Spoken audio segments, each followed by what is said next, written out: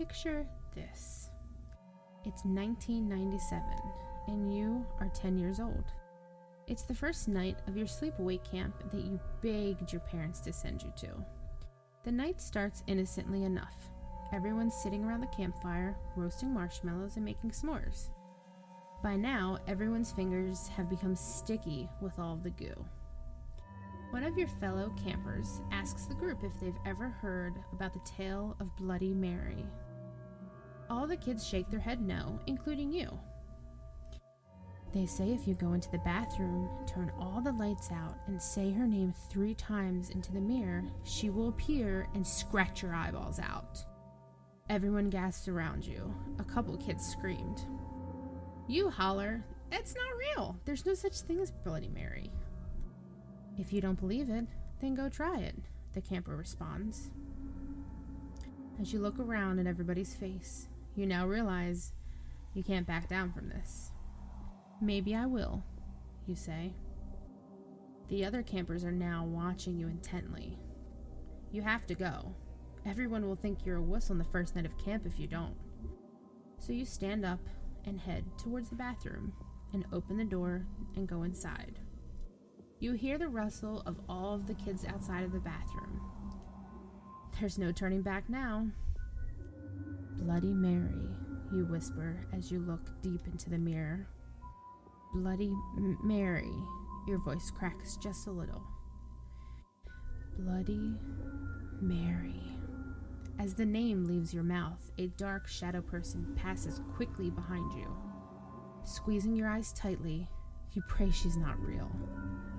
Why did you do this? Why did you agree to this? You should have just stayed outside and kept your mouth shut. And now you're going to die. But as you slowly decide to open your eyes one more time, the shadow figure appears behind you, dripping in blood as she stares at you through the mirror. Clawed fingers reaching for your eyes.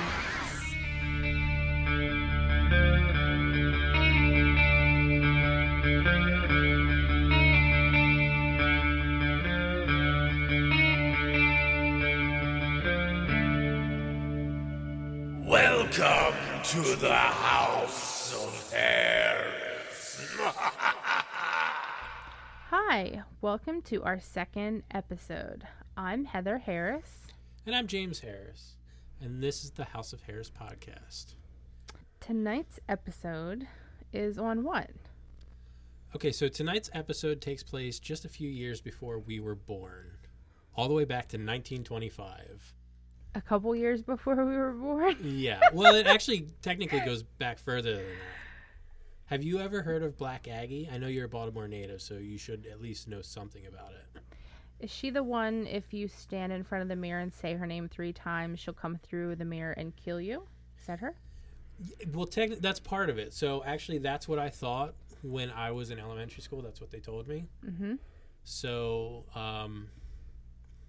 spoiler alert, it didn't work because I actually tried it when I was in me elementary too. school. Well, I did Bloody Mary. Oh, okay. Are they like sisters or friends or something?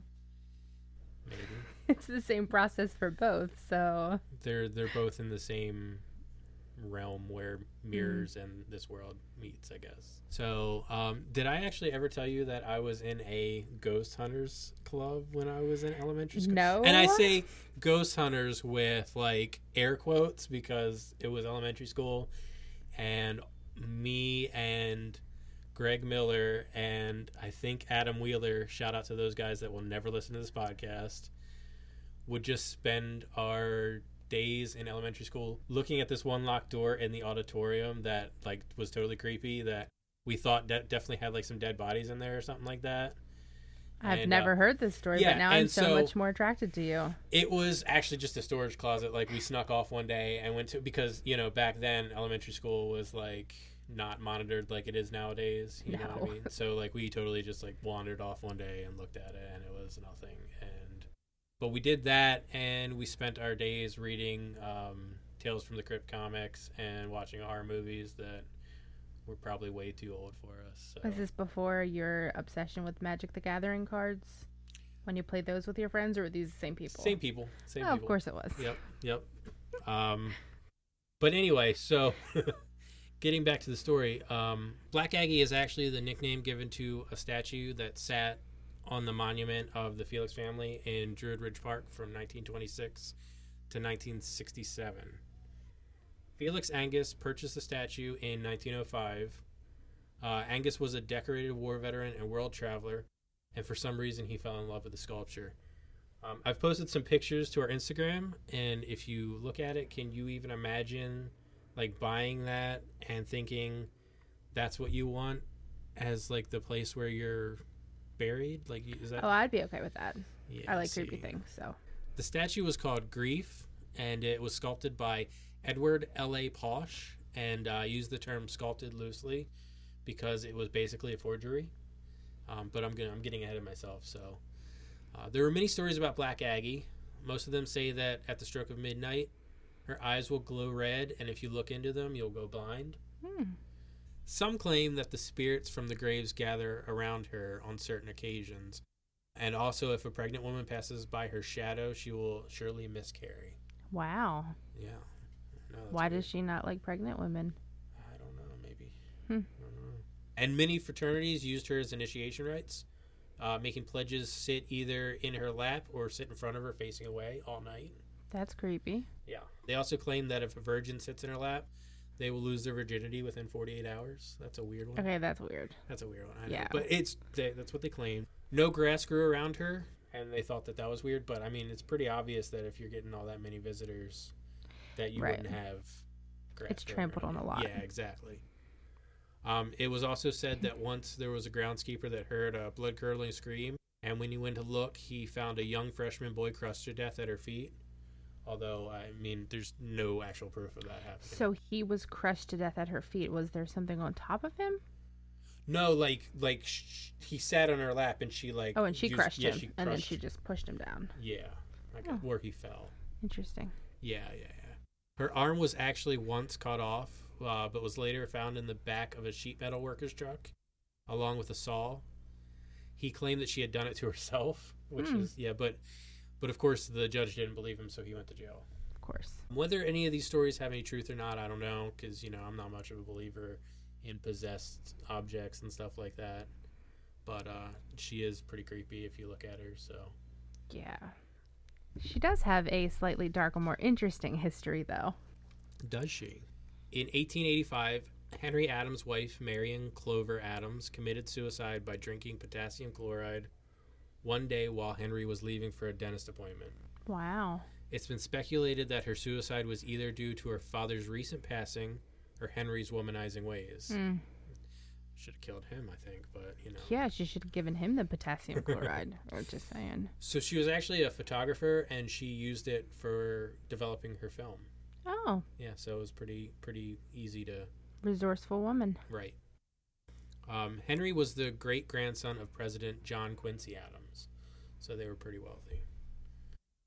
Filled with the grief of his wife's death, he traveled to Japan with his artist friend John Lafarge, and when he returned, he decided to create a great monument and commissioned Augustus St.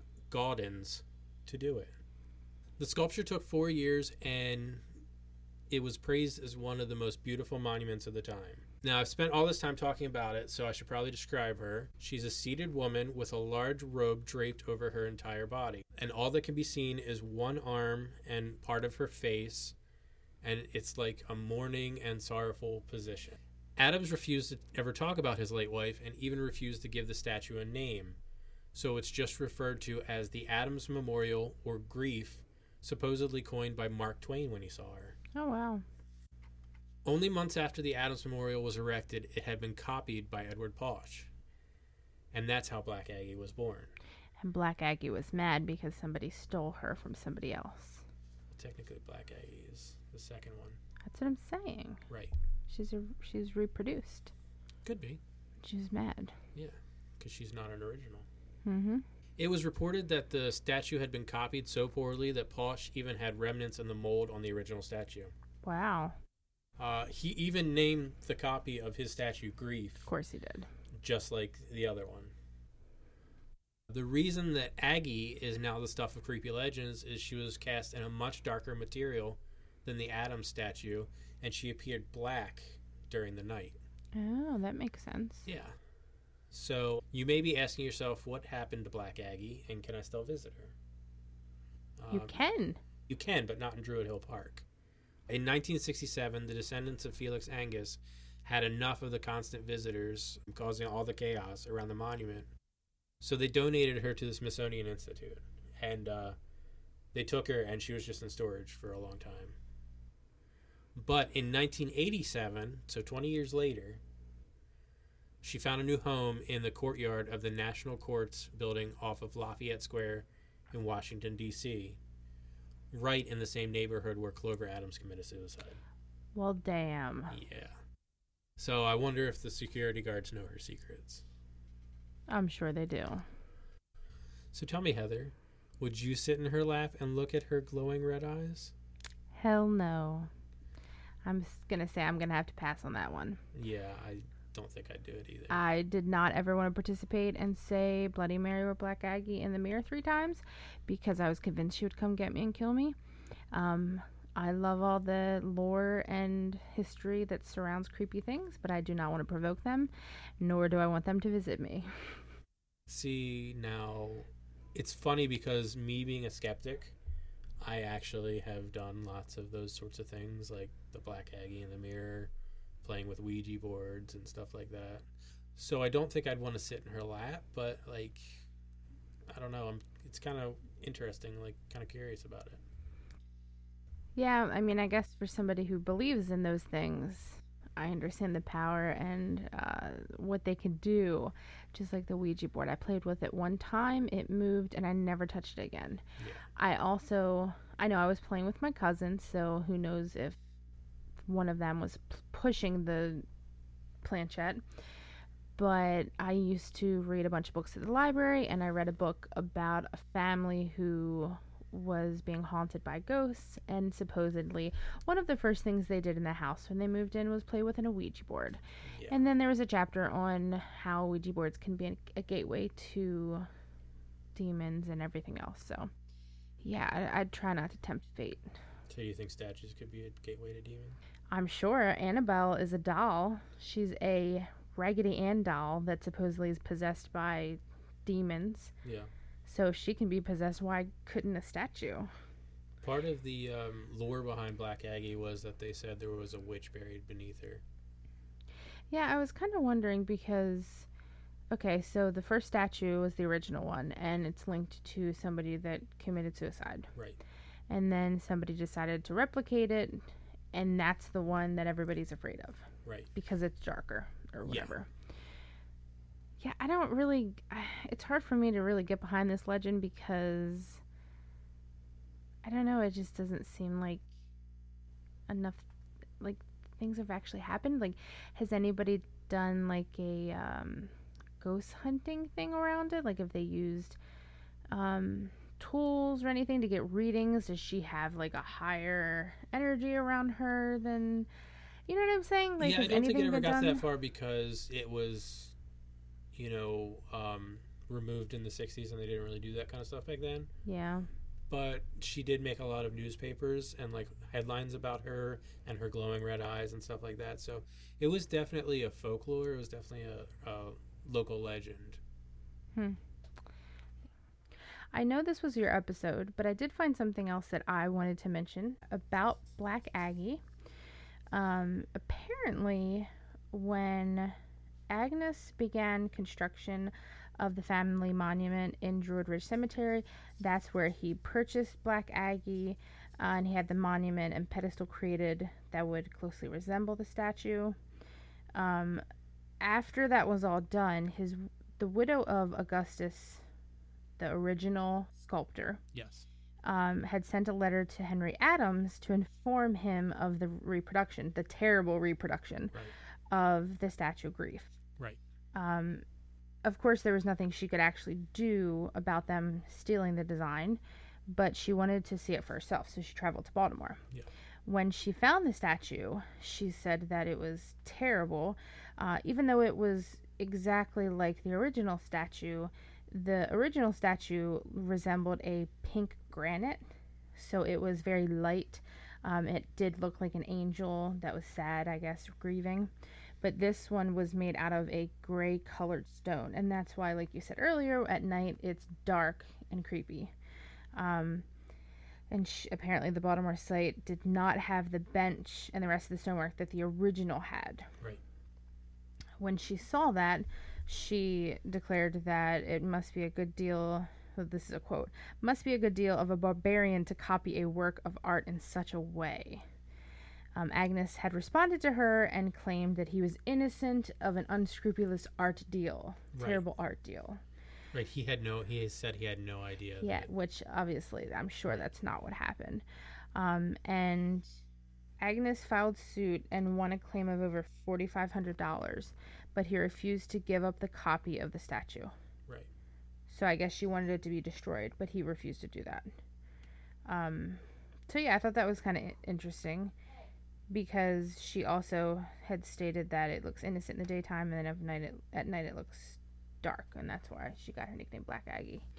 A lot of our information that was found on this story today can be found on different websites on the internet.